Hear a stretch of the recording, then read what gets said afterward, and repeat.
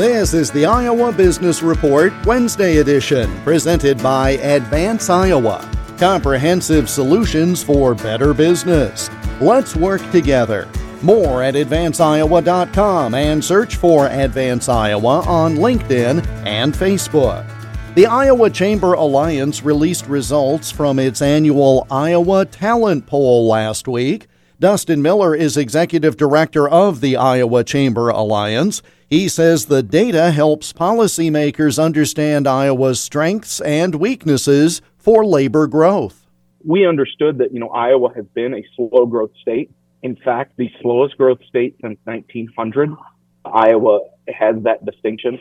And, while very challenging and certainly a lot of history behind it, we thought it was a worthy and noble goal to go after to really tackle understanding why talent was important.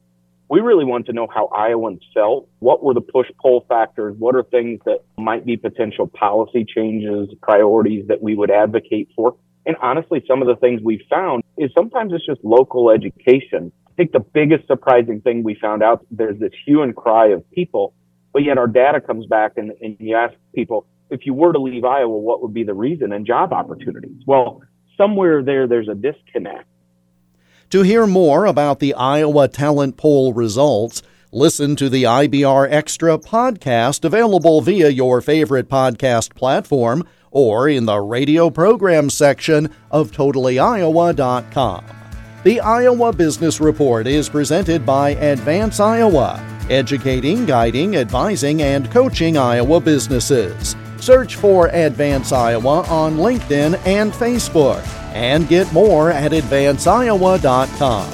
I'm Jeff Stein for the Iowa Business Report.